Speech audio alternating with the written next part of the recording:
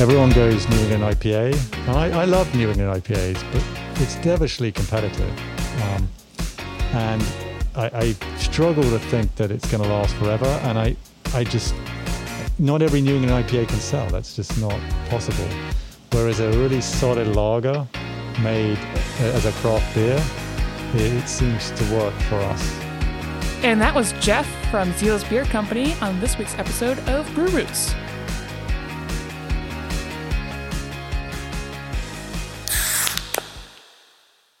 Thanks for tuning in to another episode of Brew Roots, where we tell the stories behind your favorite beer. This is Sound Guy Ryan, and joining me, as always, is Erica. Hello. What's going on?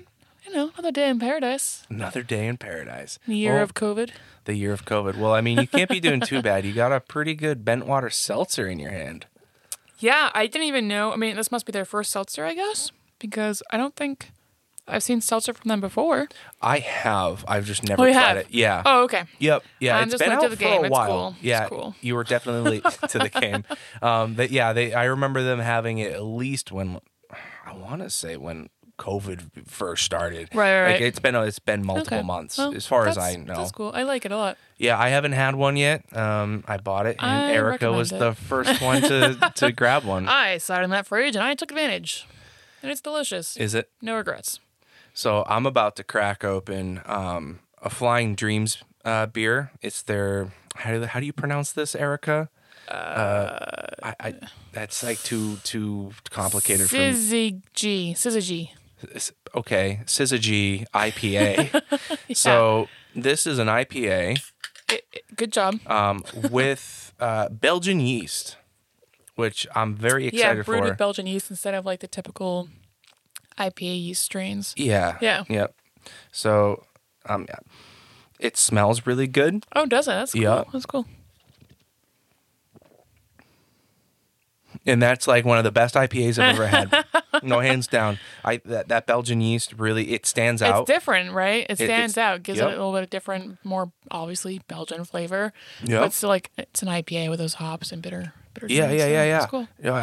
That's really good. Mm-hmm. And I think more people should do that. Experiment with different yeasts. I like every beer that I have, like it's like a yeast that they use that's not really used for that style. I always find interesting. And I always love them. Well, just make it. Yeah, it makes it different. Yeah, it makes it kind of stand out. I think that's why I like them. It's like, oh, this is different. It doesn't taste like the normal usual IPA. Yeah, exactly. Right. Yeah. Yep. No, great job, Flying Dreams. They're out in Worcester, right? Yeah, in the Worcester area. Worcester. Where's the other one? I have the can in front of me. Marlboro, I think. If I knew how to read, I'd be able to brew and Flying Dreams. Worcester. No, it's in Worcester. Yeah, no, they have 2 locations though. Oh, they do? I think their main hub's in Worcester, and the other one, I want to say, is in Marlboro. Marlboro. Maybe. All right. Yeah, so still western part of the state. Yeah, well, central. That's central. Yep.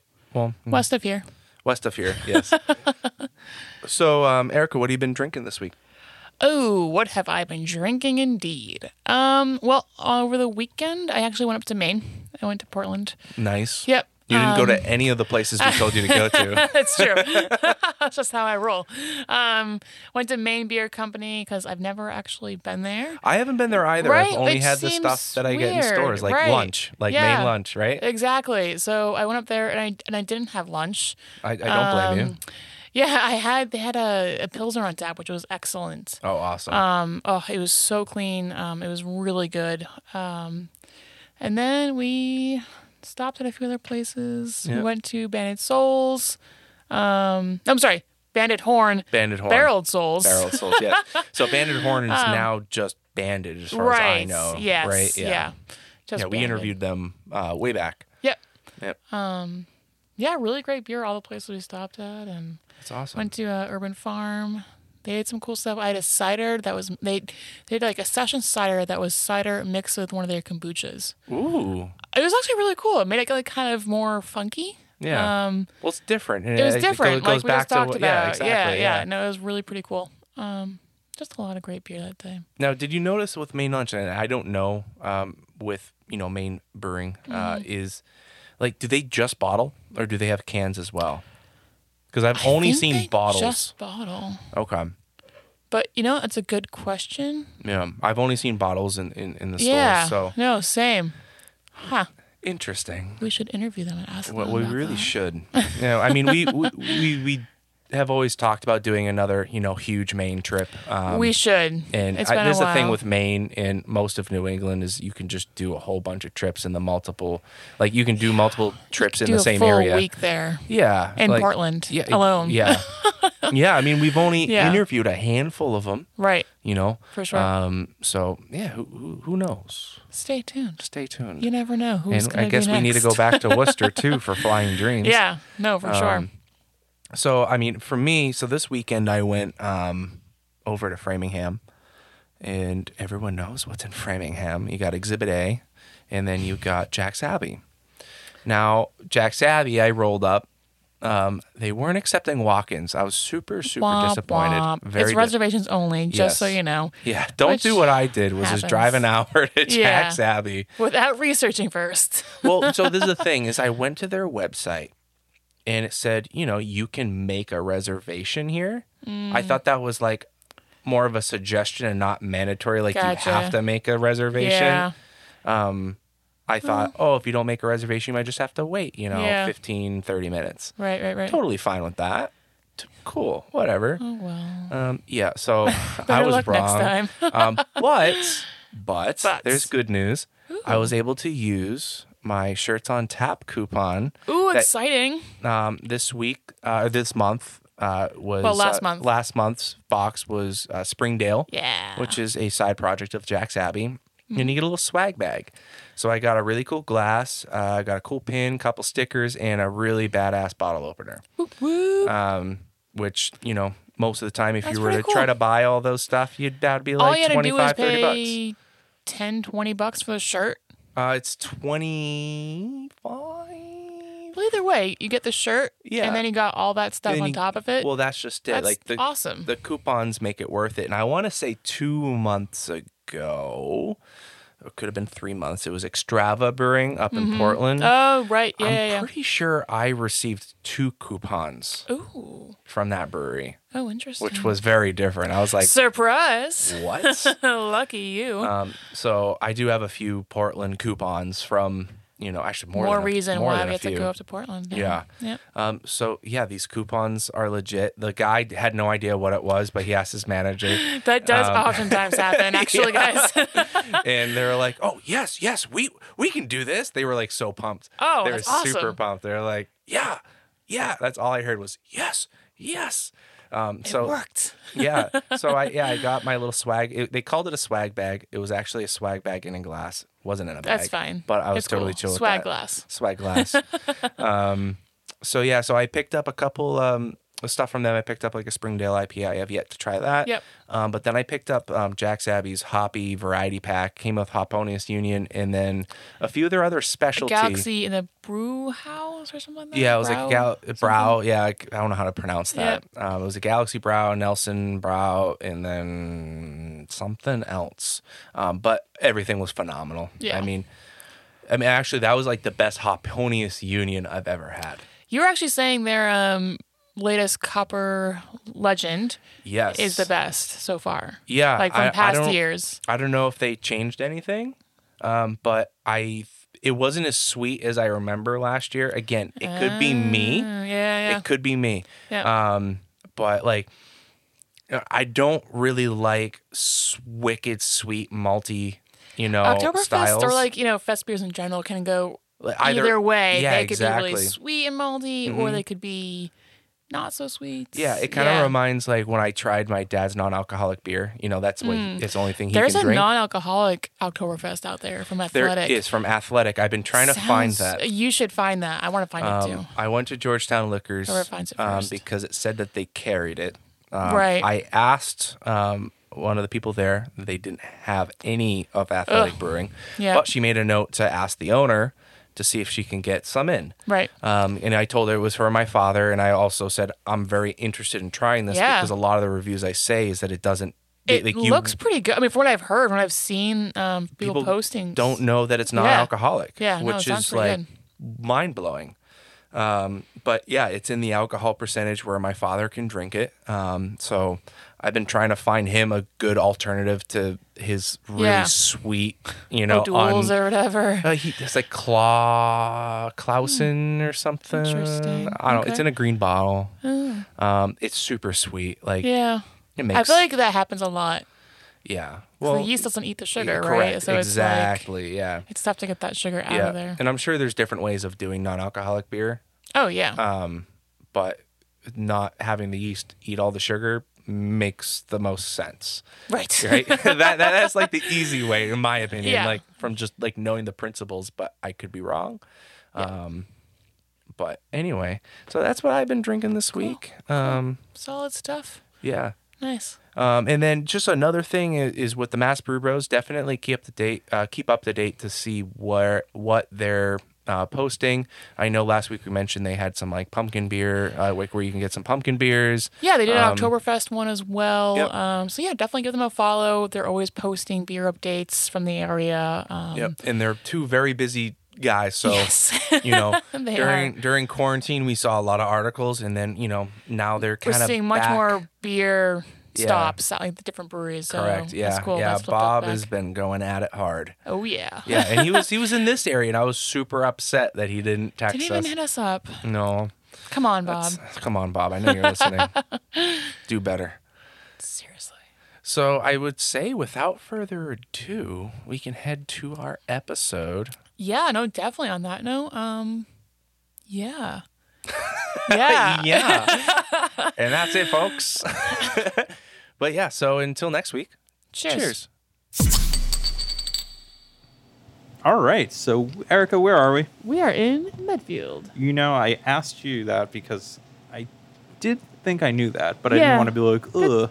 Definitely. I knew it. I know everything. And our listeners wouldn't have known this unless I said it, but this is our second take because I screwed up the name of the brewery the first time. So what's the name of the brewery, Erica?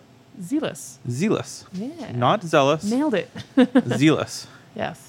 Which is important to name it correctly. Yeah, no, definitely. And we're here with Jeff, not Geoff, not Joffrey. Jeff. Correct. All right. How are you today? I'm great. How are you guys? Not bad. Fabulous. Not bad. The heat came out today. I don't know what happened. It was nice and cool this morning, and now it's a little toasty out. It's been a very humid summer. Yeah, no Yeah, kidding. for sure. Yeah. Interesting summer as well. Yeah, there's a lot of things going on. Yeah. So we start our podcast by asking our guests, what is your first memory of beer and your role at the brewery? My first memory of beer is, I'm from England originally, and so the drinking age in England is younger than it is in the United States. So it's 18, but I was drinking before 18, as many people probably do. And it's probably drinking something like a Lowenbau or Stella Artois, which are kind of the higher alcohol lagers available in the UK. There really weren't that many varieties available, I felt like. You'd have Guinness, you'd have a bunch of sort of these high-end lagers, and then not so high-end lagers. Not many IPAs. And the English IPA is really not like an American IPA is today anyway. So that answers your first question. Yeah. And my role at the brewery is I am the founder. I founded Zealous in 2015. We didn't actually go into production and distribution until 2017. Okay. Cool. And we've had many changes since then, I will add. Yeah. So tell us about life before Zealous. Was the original plan for you? I probably have more than one plan, but I'm from the United Kingdom, and I moved to the United States in the early 2000s, and I moved with a shoe company, and I developed shoes. All right. And so I've done some designing, directed, and built some brands.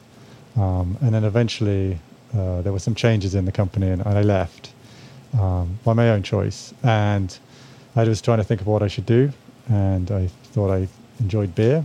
I also wanted to do something which you could make locally. A lot of products these days are not made locally. And so I thought beer was a good product, and it's something you could also make yourself. And I've always been a runner, a swimmer, and I became a triathlete. And I sort of wanted to put them all together. And I realized that a lot of people who go and do these events, these races, and run. They also drink a lot of beer, mostly after the event, after training sessions. And I also noticed that no one had really developed a beer for that crowd. So I did some research and started developing a beer which I thought would work for them and everyone else. Yeah. Now, I've always been fascinated. Why do runners, triathletes drink beer after a race? Is there a scientific thing behind it, or is it just because they like beer? I think it's primarily because they like beer, honestly. But I think there is a reward part to it too. Like, if you're running or doing anything like that, it's a lot of effort, and I think a beer afterwards helps relax you, and and it's also the social part of it. A lot of people who run and do these things, there's lots of clubs and stuff. It's a big social event, and then beer helps with that. Yeah. There are a few benefits of drinking beer after these things, but I think primarily is the social. Very cool. What would be one of the benefits? Just getting those nutrients back in your body, I guess? Yeah, I mean, there are certain things in beer which are, could be seen as beneficial afterwards. Mostly beer is a dehydrator, but if you get really low alcohol levels, then the dehydration effect is less. But there are certain nutrients and electrolytes in beer which can be seen as beneficial. Yeah. Were you toying around with any other ideas, or was beer kind of just like where you wanted to go? I was toying around with apparel development. I wasn't really toying around with shoe development, but definitely apparel development. I kind of wanted to build a company which would be beer and apparel, performance apparel. Yep. Because I felt like there was a big kind of crossover in the communities, which no one had really harnessed. And I still believe that quite strongly. Yeah. We've got a lot of press, I think, partly because other people know it, Yeah. So yes, that was the other part of it. Yeah. So you mentioned you wanted to create a beer that was good for athletes and other people, right? Yes. What makes a beer good for athletes? What were you trying to do? Well, I found a scientist, he's a brewing scientist, but he has a biochemistry PhD, and he'd been brewing for many years. We ended up discussing water profiles, and we thought it was the best angle to go at in terms of making a beer, just because brewers always play with their water profiles, and there's lots of reasons to play with them, and we thought we could do it in a way which would be useful. One of the things is you can't, there's a governing body called the TTB, and you can't really make health statements about beer. So I don't make too many health statements. I usually let other people make the health statements one way or another. But I think it is true that beer has some benefits after exercise. So you changed the water profile a little bit, and then is your beer also low ABV to kind of? Yeah, so we would basically adjust water profiles using salts, and the salts had more than one purpose, and one of the purpose was to make the beer more flavorful at lower ABVs. Okay. So when you get lower ABVs, it's a real challenge to make your beer as flavorful. I don't think consumers or even some brewers realize this because they don't really go that low in ABV. It's never really a goal for them to do. But if you look at Untapped, for example, all the highest rated beer, they're all even New England IPAs. Yeah, they're all 8%, 9%, and Imperial Stouts really rank highly. So compared to our beers, we're kind of trying to compete with them with a few hands tied behind our back. Right. And one of the ways we do that is with salts, and some of the salts can add flavors, and they can also buttress the mouthfeel.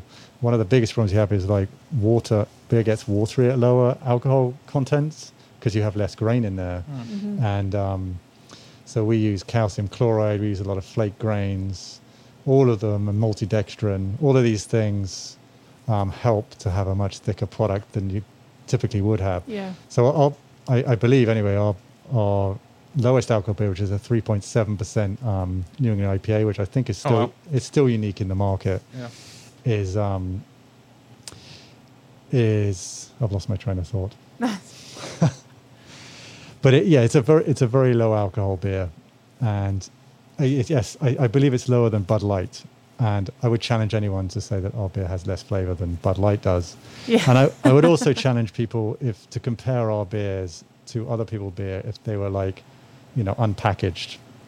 Some of them, we have a porter now which we just rebrewed and we changed the recipe slightly, and it's now my favorite beer we have. It's called Light into Dark, and it's only a 4.7% beer. Nice. And I would challenge anyone to, without packaged beer, to know how low alcohol it is. Wow. All right.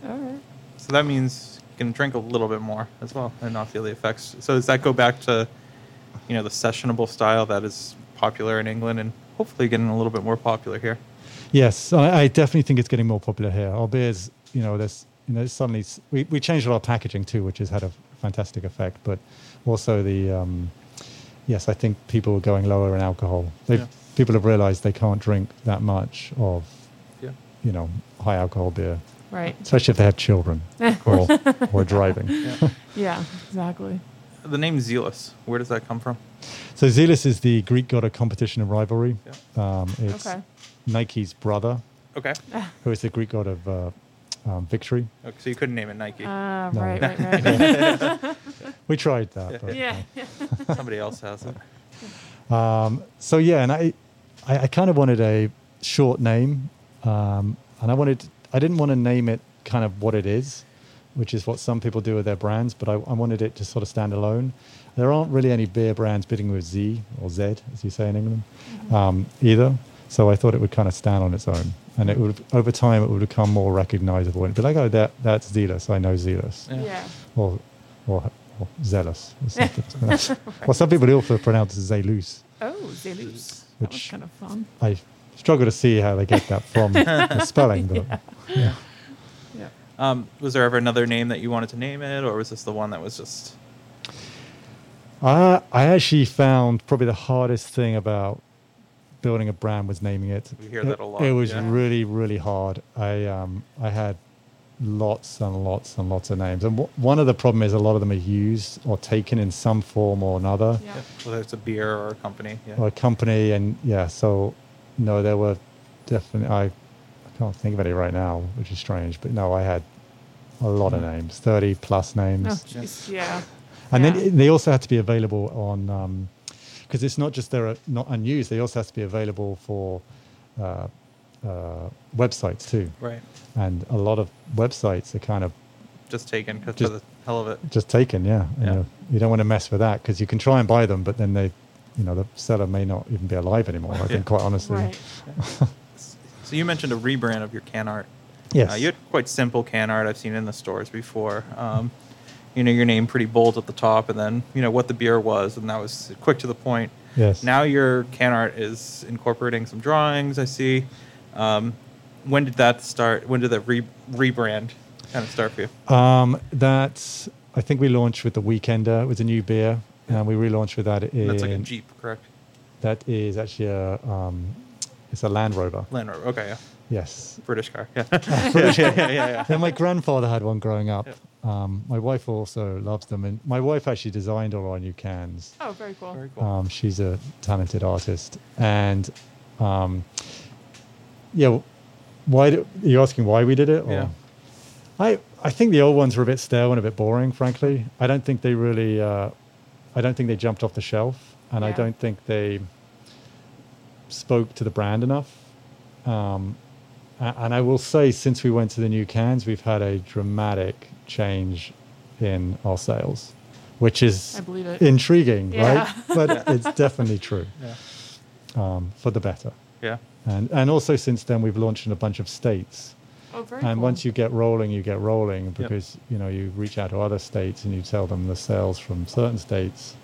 So we're in a bit of a unique situation. Well, it's probably not unique at all, but I like to think it is. A lot of beer brands have gone very local, tap rooms, that was never what I thought this brand could be. I always thought it could be bigger than that, and it's proven the case. I know a lot of like large, local brands struggle a little bit when they go out of state. It hasn't totally been our situation. It's nice because we don't identify. I mean, we're based in Medfield and we have a great audience here, and as I say, they're our regulars, and we have a running club, cycling club, or at least associated with them. We go to other states. The concept works just as well there as it does here. It's it's universal. Right. I'd like to get to the UK at one point. Yeah, that's a challenge. So where are you right now? I know did you just go to Rhode Island, or was it New Jersey? Rhode Island. Rhode Island. Yeah. Okay. Congratulations. Yeah, it's awesome. Everyone mixes those two up. Yeah. Yeah, so we just started a new distributor. So we'll be in the whole of Massachusetts for the first time, in Rhode Island. We're in Connecticut, the west of Connecticut, Pennsylvania. Yeah. We were meant to launch in Tennessee in the spring, but a mixture of tornadoes and coronavirus stopped that. And even in Pennsylvania, we didn't launch with kegs because all the bars were closed. Oh, jeez. Right. I'm optimistic about going to New York very shortly. Cool. I probably shouldn't say that because that will probably jinx you. Hopefully not. No, you're just optimistic about it. Yeah. Yeah. We're just being optimistic. It's certainly a possibility. Yeah. And then we have other states too who are interested. Because as I said, once you sell in one state, there's not really any reason to say it's not going to sell in another state. Right. It's just. Yeah. Why is it selling, in your opinion? I think the can art is dramatic in its effect. I think Weekend is a great name, very relatable. It moves a little bit away from our concept, but still hangs on to it. If our concept's kind of active lifestyle. We were originally going to call it Weekend Warrior, but I discovered that InBev or Budweiser own that name. So. Oh, interesting. That is interesting. I'm not surprised. I'm sure it's like some Bud Light trademark something or something. Other, yeah. I didn't want to go there. Yeah, right. So we went with Weekender. And also it's a lager in the craft market, and everyone goes New England IPA. Mm-hmm. And I love New England IPAs, but it's devilishly competitive. Yeah. It is. And I struggle to think that it's going to last forever. And I just, not every New England IPA can sell. That's just not possible. Whereas a really solid lager made as a craft beer, it seems to work for us. Yeah, and it's allowed us to, it's grown our other beer brands. Our second one in retail, is the Race Pace, which is because it's unique. Yep. And so there are two biggest beers which sell through nicely. Yeah. So those are your flagships?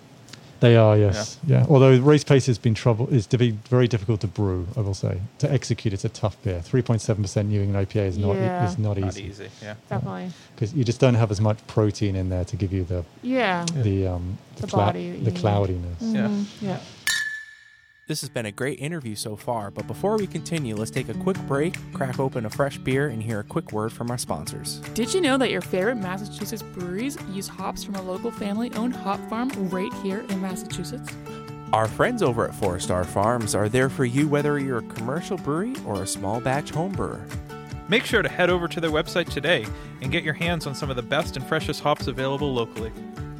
Cheers.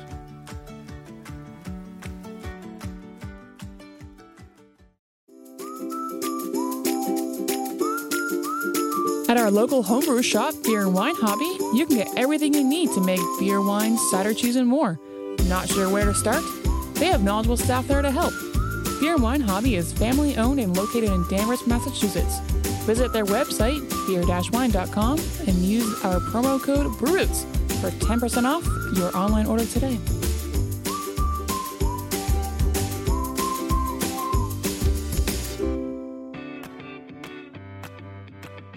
This week's episode would not be possible without our amazing sponsor, Shirts on Tap.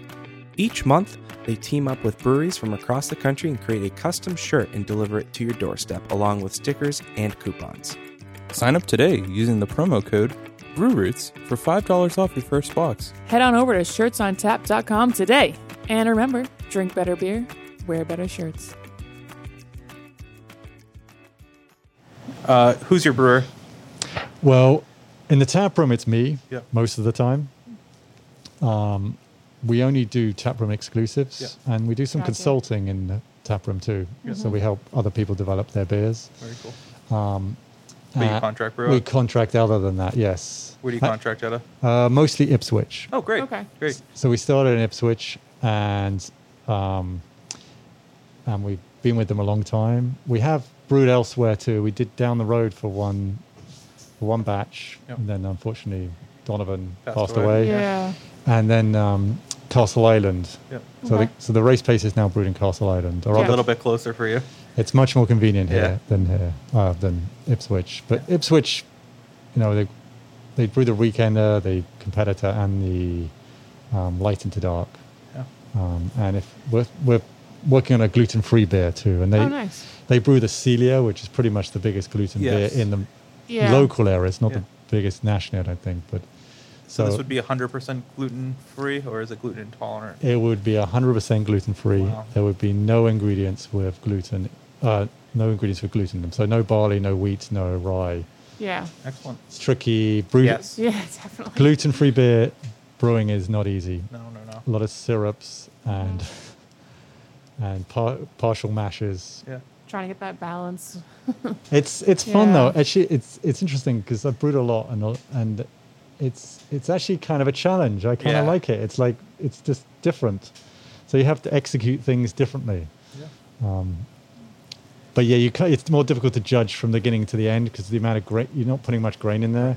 So I did one the other day and it was basically flaked oats and quinoa in the mash, Yep. Yeah.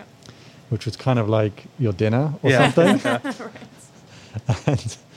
and then we added other stuff in the boil kettle. Yeah. So the mash, we had to put a lot of rice hulls in there just to make sure that it didn't get Can blocked. imagine. Yeah. Yeah. Yeah. Yeah. Where did you learn to brew? I learned at home pretty much. Yeah. I have done a bunch of courses though. I did one in, I got to remember the name of it now. It's in California, in Sacramento. Davis. Okay. University UC of Davis, UC yeah. Davis, Yeah. yes. Great. I flew over there and it was great actually. I had a good time. Yeah. And the guys there there was an English guy. I think he's retired now, but Yeah. there was an English guy who made the course. And I also did a course more locally here too. Yeah. And then the guy who's the sort of brewing science of the operation, He helped you out. he's very intelligent. Yeah. Much more intelligent than I am. So what has it been like having a business during Corona for you? You know, that's the biggest problem we had when it happened was that we had kind of started growing quite significantly. You know, we had these opportunities in all these different states. So we're talking to a lot of distributors. Our taproom, which is small, and we don't really rely on a huge amount for revenue, was picking up as well, and it's great in terms of like marketing and the rest of it. But then just to shut everything down and then just not being able to do anything. I mean, we're a pretty low cost enterprise, so I didn't see any risks of us disappearing, frankly. I mean, we had brewed quite a lot of beer for some of these distributors, and we've had to kind of work through that. But we've got through that. The challenge is that you can't. The challenge is how do you grow, right? Because I will say the other thing is though, we shut down the tap room and all bars closed. We saw a huge uptick in the local accounts for packaged goods, like cans. But it didn't offset enough for us because we just weren't distributed enough. But our distributor in Connecticut definitely kept us going because the beer sold through coronavirus, and I would say we've even grown during coronavirus in Connecticut. So then their bars and stuff are more open than they are here. I think. But the challenge is still, we have how if you get into account, how do you introduce your product? So we used to sponsor a lot of races and running races, triathlons, cycling races, yoga. This is kind of what we do. And now you can't do any of it. So you can't do tastings in liquor stores, which is difficult for distributors because you can't there's a lot of things you can't do. I think the consumer has got hungry for new things again. I think they've got kind of bored. I don't know what other word to use, but they've got tired of sitting around at home and just, drinking the same old stuff or doing the same old things. They want to get out. They want to do things. So I think they are pushing the envelope a little bit again. But it's tough. I mean, we have a outdoor pop-up in the local town here, which is very popular. Probably a little bit more popular than I thought it was going to be. But it's safe. It's outdoors. And you have all these tables. They're all really far apart. So people can take the mask off when they're sitting down, obviously. And they can feel comfortable. Kids are there. But it's going to get cold here at some point. It's not. And I wonder what's going to happen. And maybe we're going to have to open some markets in the south, I think. Texas is something our best state. Yes, there we go. The whole running and health and fitness lifestyle, obviously, you're in phenomenal shape, it looks like. But you can come running with us. Owning a brewery is such a full-time job. It's a full-time job plus, and I'm sure you have a family. How do you make time to run and do all of that stuff as well? Well, I actually made a big effort to simplify the whole business. Because it is complicated. It is time consuming, and I will say that the less events make it a lot less time consuming. I'm not saying that's a good thing, because in terms of your business, I don't think it is. But in terms of time, it suddenly gives you a lot more time. But because we contract brew, so we do have to supply some ingredients to them. We have to move kegs around.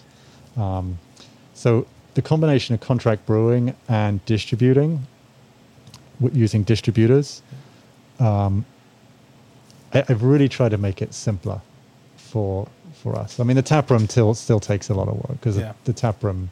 But I live locally to here. We have 3 or 4 good local bartenders who are very helpful, and many of them are younger than me. I think they're all younger than me, but they're a lot stronger than me. So they can help lift and move stuff around.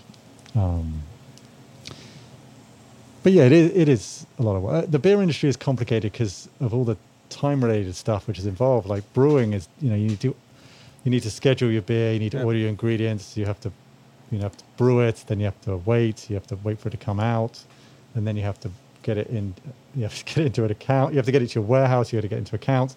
It is, and then it perishes. So yes, I didn't realize that when I started. I will say that. The level of management of the different elements is a lot. Yeah, for sure. But after time, you do get used to it. You can do it. And, if you can get distributors who can pick your product direct from the contract brewers, you begin to learn ways of doing it to make it much easier, I think. Which comes from relationships too, either with the distributors or the contract brewers, but over time you get good relationships, and you have a lot more flexibility than when you start. Because when you start, you have to pick up your beer. It just gets easier. Yeah, absolutely. And even making the beer gets easier, because when you first start, it's hard, because if you go from small batches, and I love having the tap room because you at least have medium sort of size. It's not a big system here, but at least it's medium size, so you can scale up from that. You definitely can scale up from that, but otherwise it's like you're kind of rolling the dice. You brew a batch, and you hope it's going to be good. And particularly with what we do with our recipes, the beginning was quite hard to get them to execute. It took a lot of. We did 12 test batches, small test batches, before we even went into production. Wow! Is this because you're going from 5 gallons to something larger? Yes, and then because of the salt inputs we have, and because of the other elements, which it's not a 1-to-1 scale up. No, it's definitely on a curve. Yeah. So, yes, and we've only ever had one really bad batch, which we brewed in Ipswich, and it was tough at the time. It was very early on, but boy, did we learn something from that mistake. Yeah. It really taught us something, because we had to make some changes to our recipes, and we haven't had that issue again. Good for you. That's good. I was actually at a time I was like, I don't even know if this is possible, because when we first started doing what we're doing, struggle to use the word revolutionary, but no one had really done it before. The amount of salts that we have in our beers, and even the logos that we have on our cans, and the whole concept of our brand, no one had really done it. So each time we've managed to. Now it seems easy because you're looking in the rearview mirror and you're like, well, we've got all this, all this stuff. It's here. But I didn't know whether we were going to be allowed to have our cans designed with the logo we have and the rest of it. Most of our beers have formulas, so it's just, it just takes time. Yeah. Sure. Yeah. Are there people who are kind of doing what you did now with the athlete centric? Yes. Yeah. There are other people. Yeah. Yeah. So locally, Mighty Squirrel originally started with that same kind of concept. Yes. And they deviated away from that protein beer Yes. because of not enough interest in that. How are you keeping the interest? Well, we have pivoted a little bit, I will say. I mean, we started off, with certain story, but we've pivoted definitely to the low alcohol, the big flavor at low alcohol. Yep. The recipes have not changed. I will say that, as I just said, we did 12 test batches, or maybe even 14 before we went to market. So we worked really hard on making sure that what we did was flavor enhancing. Yep. And was a natural brewing process. We don't just dump stuff in the beer and just move on. Ours is part of the brewing processes. Yeah. And I think we've been or at least tried to be very true to what the company was founded on, and we haven't stopped. I mean, if you go on on any of our social media accounts, you'll see we have a blog once a week for it's called a Fitness Feature Friday, where we feature these different athletes. We've stayed consistent. We didn't suddenly start to chase something else, be it like a New England IPA like everyone else. We have one, and I know how important it is in the market, but we've tried to stay true to what we are, because I think in the end it will work. And I think and at the same time, if we were just a new brand with a bunch of New England IPAs, if we go to another state, they have their local brands for a bunch of New England IPAs. We're not unique or even particularly interesting at that point. Right.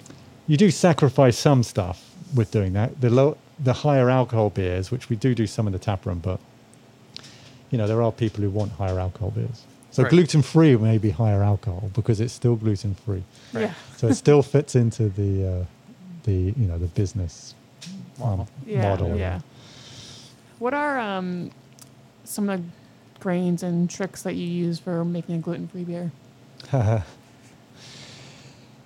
had to start asking a lot of questions, which is kind of what I found it kind of interesting. I got to be honest. I had to find suppliers who could even supply the goods, because the two main suppliers, to my great surprise, I have to say I was really surprised by this. So, Brewers Supply Group and Brewcraft, which is part of Country Malt. Yep. They're great suppliers. They're very good businesses, and we obviously use them to get grains, and our contract suppliers do. But they don't really have much to offer in the gluten-free world. I'm like, this is weird, isn't it? Because it's a growing sector of the market. Yeah. So one of the challenges was finding ingredients. Right. So actually, there's a company called Grouse Malting, which I think is in Colorado, which I found online somewhere, just researching. And I spoke to them. They were quite helpful. They actually have a lot of ingredients we don't even use. But, one of the challenges I think in gluten-free is getting your beers to taste. They don't really the grains which are used are not, they're not malted in the same way. Yeah. So getting roasted tasted or anything which is particularly malty tasted, it's difficult. Yeah. Different flavor profiles. And then color can be a little challenging. Right. Yeah. So that's still important, that aesthetic. The aesthetic and the mouthfeel. Yeah. So I'm not there yet, by the way. Yeah. I do hope to get there. Yeah. And I have So I've been working with someone who's quite interested to bring it to market. Yeah. You mentioned you worked in the shoe industry for quite a bit of time. Yes. What did you take from that industry to bring into the brewing industry? A lot. Yeah. a real lot. I mean, in many senses, it's both consumer product businesses. If you remove the product development, or the development's quite similar as well in many ways, but it's really you're trying to get a product to market, and a lot of the things are the same. Very similar process. Yeah. So, shoe development is different from beer development. There are stages, and you don't have prototypes in beer. You have more batches or trial batches, but it's still the same kind of step process. And then when you have a product, it's kind of go time. Obviously, in beer, there's a lot more regulation. There's a lot more. You get your beer licensed and all the can labels and TTB you mentioned. Yeah, I don't know whether anyone else talks about that much when you interview them. Probably not. Right. But I'm sure they talk about how they get you're getting licensed, because that is a big deal. It can take 18 months to 2 years. I don't know what a time frame is now. I have to say the TTB are very. My conversations with them have always been, the individuals there want to be very helpful and help you move along. That's good. I haven't got really much bad saying about them. The same with the ABCC. I mean, there is a lot of sort of red tape and hoops to jump through, and it's particularly during coronavirus, it's very confusing. Yeah, I can imagine. Yeah. The rules keep changing, and you don't really know what's okay, what's not okay, and then you see that other people kind of take some liberties with those rules, and you're like, well, I can see why they do, because, if they don't, for one thing, they might go out of business, or if they ask a question, they might just get a no. Yeah. So, I very much try to follow all the rules. Yeah. But yeah, so it's getting your product to market is very much the same, because you got a product, you got to go to sale, you got to get that out to retail, you got to sell through, you've got your marketing piece where you got to get the right kind of packaging, get the right kind of message. Yeah. And I think it's very hard, particularly as a new brand, to get your message right from the beginning, because you don't know what the consumer's going to react to. I mean, some people can, and game on to them. I think it's hard, though, particularly if you're trying to do something a little different. Like if it's tried and true, and you're just going to try and apply something which worked in another state and do it here, and it's been done before, I think that's relatively easier. I do think we've tried to do something which is a little different. Yeah, but different's okay. I'm fine with it. Yeah, it seems you're working out. Yeah, for sure. Before we get too far, let's crack open a fresh beer and hear a word from our sponsors. Hey, Sound Guy Ryan here. Didn't know if you heard, but we're a part of the Hopped Up Network. There you'll find other informative podcasts about beer. So go ahead, follow them on social media, and visit them on their website, hoppedupnetwork.com, to learn more about the people, beer, and breweries from around the country. And until next time, thanks for listening. Cheers.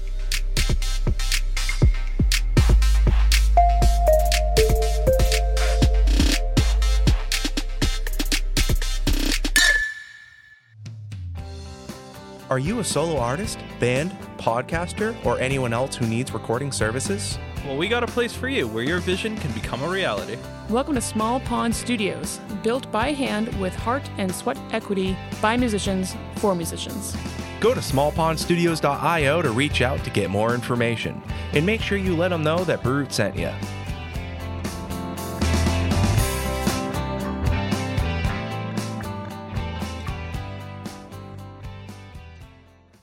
So we know that you can find the beer here in a couple states outside of Massachusetts.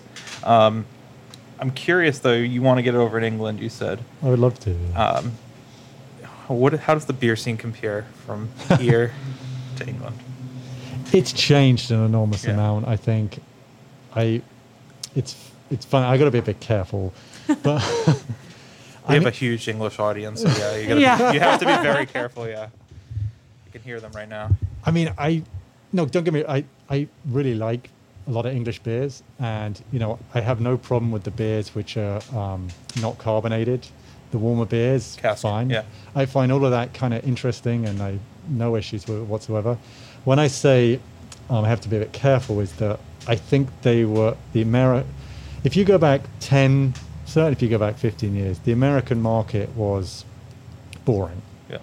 it was very staid. You know, you had these big domestic brands which dominate, and they, to some extent, they still dominate. Kind of interestingly, you know, Budweiser, Bud Light's still by far the biggest beer in the United States, and you've got Miller, Coors. You've got all these brands. They're not terribly interesting. No disrespect to them. Or Michelob Ultra even, which is a brand which you could say we compete with, but only in some broad levels, because they go after a similar audience as they claim to, but the beers are totally different. But then there was an explosion in the craft beer world, as everyone knows, led by IPAs, but not just IPAs. It just went crazy. The number of beers available and the variety, and then suddenly, you know, a lot of home brewers tell me now that they basically started brewing because they didn't have anything to buy. Yeah, right. We hear that a lot. So then they opened a brewery, so everyone gets these options, and it's fantastic. It's amazing. I mean, you can barely even, you know, I work in the industry. I haven't heard of a lot of beers at this point. Yeah. And in England, that didn't happen for a long time, and the beers, you know, they had more variety in the beginning, but they were behind, like many countries. I like to see, you know, I'm part South African, and they've had a renaissance in beer production too. All of these countries the craft beer industry has sort of grown, and they've taken their lead from the United States with, you know, IPAs.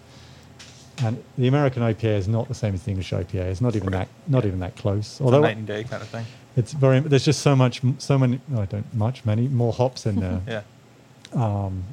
And yeah, so but it's not just IPAs. It's the proliferation of ingredients with the fruit beers and in the varieties in the wit beers, which is certainly not an American style.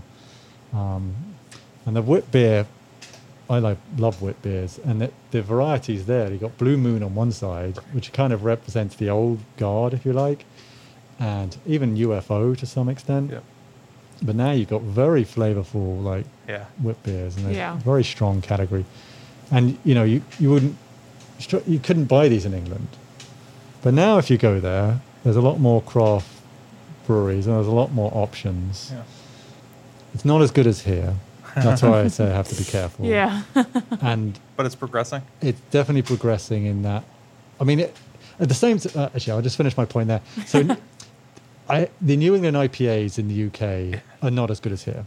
They are really not as good. I'd love someone to. I can't go to England anymore because of coronavirus. You can't. Right. Not many flights and. Yeah. But I will say on the other side of the coin here is that I don't really know many American brewers making the, a really good ESB or something. A brown ale or something. So in England, as far as I understand, they brew a beer and they have to get it sold within 3 weeks. It has to be drunk within 3 weeks. Oh, wow. That would not work in the United States. There would be no shot. There would be no shot of it working. Yeah. I mean, there's a reason for carbonation and cold storage. Right. It allows you to, you know, these New England IPAs, they can last almost like 3 months, right? Yeah. But without the cold storage and carbonation, those beers would be funky in about a week. But you can't really get those British styles here. All Americans would complain that the beer's warm and uncarbonated, right? And they don't want to drink it, and there's something wrong with it. So Jeff, what are you drinking at home? What's your drink of choice at home? Zealous almost exclusively because I have quite a lot of it. Yeah, right. My favorite beer right now, especially, you know, I drink a lot of our light into dark porter. Okay. It's so drinkable, and I run. I just completed. This isn't going to be a personal, but there was a coronavirus turned up, and this guy who we just had on our blog. Actually, you should go to our blog. It's fascinating. This guy created this. He created a lot of different things. One of the things, which there's a movie on now called the guy's called Lazarus Lake. It's not his original name. His original name is Gary Cantrell. And he created something called the Barkley Marathons, which is literally the hardest run in the world. Okay. You have to do 5 laps. The course changes each year.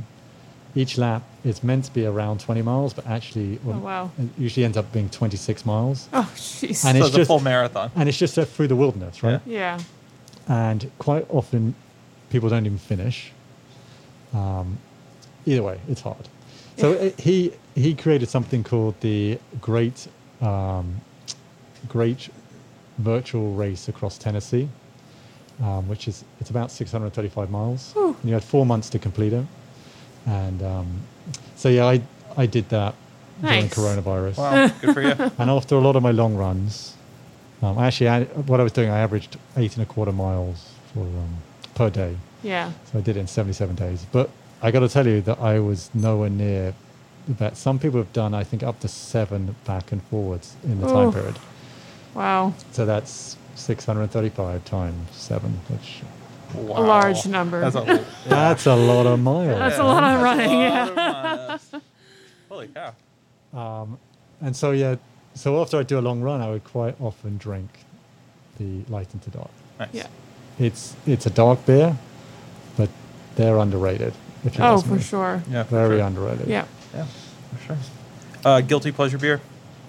Oh, so you asked me what beers I drink. So I don't just drink Zealous. Yeah. I do drink other beers. Let me think. I've always been quite a big fan of Wormtown Bee Hoppy. Yeah, it's a great one. That was a good one. It's a great beer. I did meet Ben Roche once. Yeah. He actually taught a course I did. So I've always been quite partial to that beer. I quite like Night Shift Whirlpool. That is a good beer. There's a God. You're gonna ask it. No, that's all right. There's a what's the brand called? Anita from Unita. Unita Yeah. from California. Yeah. They have a Yep. they have a strawberry beer. Yeah, I know. It was the strawberry blonde. Yeah, I don't know if it's blonde actually. Maybe it is. That's a really good beer. Cool. I quite like fruit beers. Yeah. Okay. What I can't drink really are the imperial stouts. They're just too alcoholic for me. Yeah. They're tough. Yeah. Yeah. I do quite like some Trillium, the New England IPA Trillium beers. Oh, for sure. Treehouse is the other local one. I think I probably lean towards Trillium first. Yeah. What else do I like? Do you have like a guilty pleasure domestic beer? No. No. No. I actually can't drink them at all. Yeah. I would not drink. No. Yeah. None of those Kind of like big your US competitors, I guess, too, right? Well, well, no. Although I was saying the Michelob Ultra. Right. Yeah. Just because of the audience they go after. Yes. Yeah. That's all I was thinking, I guess. But no, I can't drink any of them. Yeah. I can't drink any of them. I'm trying to think of some, there are some UK beers I kind of like, and I look forward to buying when I'm there. But they're none of the big ones, because the Okay. big ones are like Carling, and Carling Black Label, and I can't really drink that. Just trying to think now. I do quite like Allagash White. Yeah.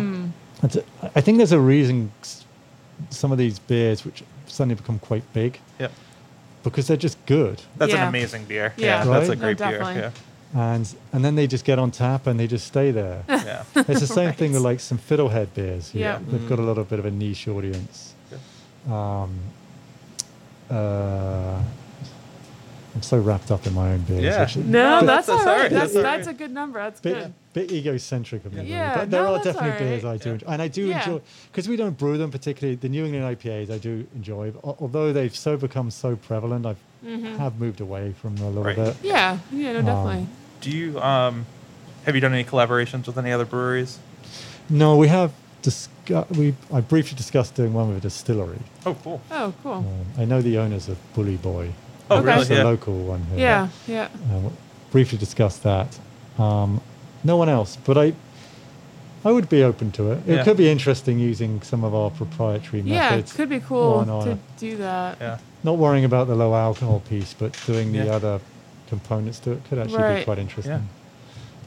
Excellent. I have seen a few brands knock us off recently. Oh, jeez. Oh no, we don't have to call them out. no. Yeah. Yeah. So I want people to come and try your beer. Is the tap room open for to-go sales? It is open for curbside pickup. You can go to our website, www.zealousbeer.com, and you can order straight off there. Yeah. As I said, we have a beer garden. In the plans. Well, we have a beer garden which is open. Well, it's not a beer garden, sorry. It's a pop-up locally here. And we sell in all the local accounts here. Yeah. Yeah. And we just started with a new mass distributor. It's called Icon. They're actually a wine distributor. Okay. But they're looking to get into beer. Cool. And the bigger beer houses are a little, they have a lot of brands. You can get lost pretty easily. Definitely. So if you have a group of individuals which you're important to and they focus on your brand, I think it can work really well. Absolutely. Yeah. Because you're not going to compete with any of these bigger guys. I mean, it's hard. I just think that's not going to happen. Yeah. No. So what days are you open for curbside pickup? Well, you can order and, we'll be open.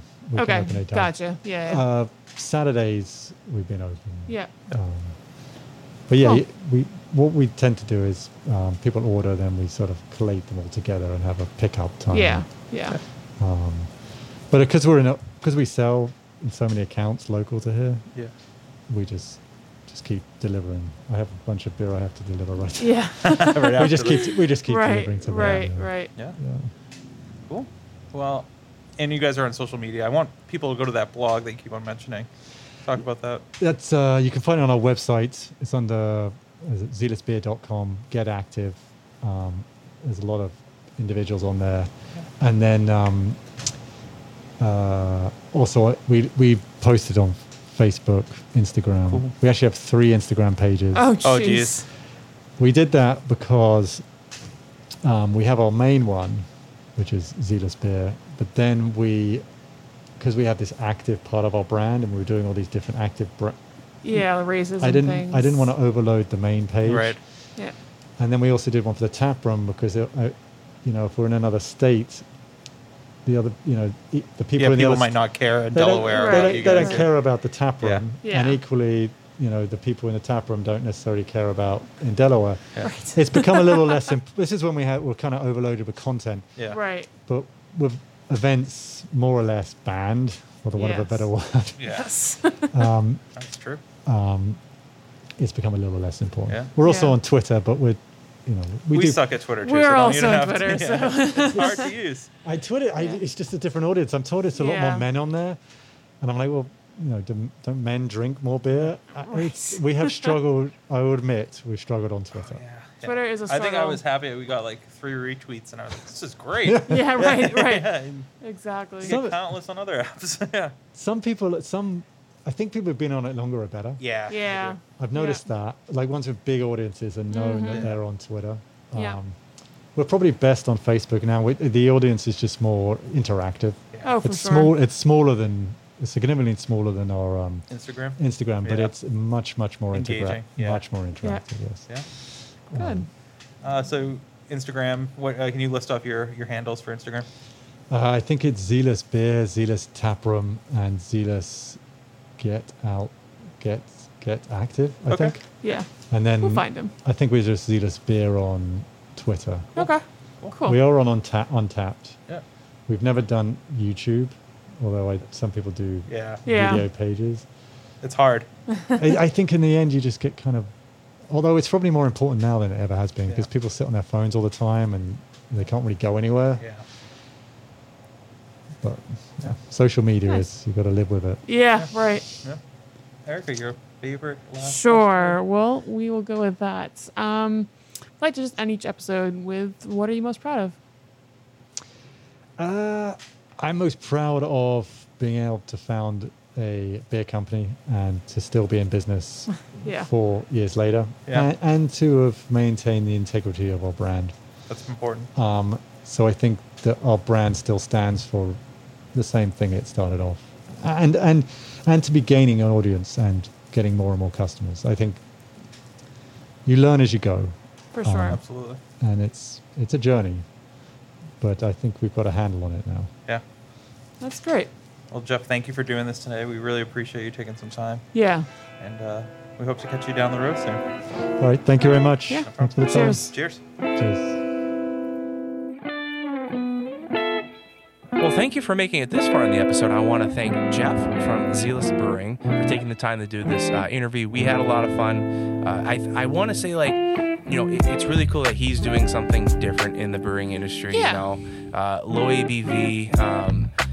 His beers with like the added salt and like the mineral profiles, I think really makes his beer stand out from a lot of other people. For sure. He's doing something different, and he has that targeted He has a niche audience. that he's really very trying to hit, so. niche, whatever you want to, however you say it. Potato. Yeah, exactly. I just really dig what he's doing, and I can't wait to see what he does next. Other than that, I just want to make sure that you guys take the time this week. The only thing that we want you to do, The only thing. is write a review. Right, meow. Write meow. Just take the time on your lunch break, when you get home, whenever you have a couple seconds, just write a review for us. We want to hear your feedback, and we want to know what we need to change, what you like, and what we can do better. Exactly. So other than that, until next week, we got a pretty cool episode planned for you. We're not going to say what it is because we never do. And even if we do, it never happens. We always do something completely different. So why would we bother saying what we're going to do? Why bother? Exactly. So until next week. Cheers. Cheers.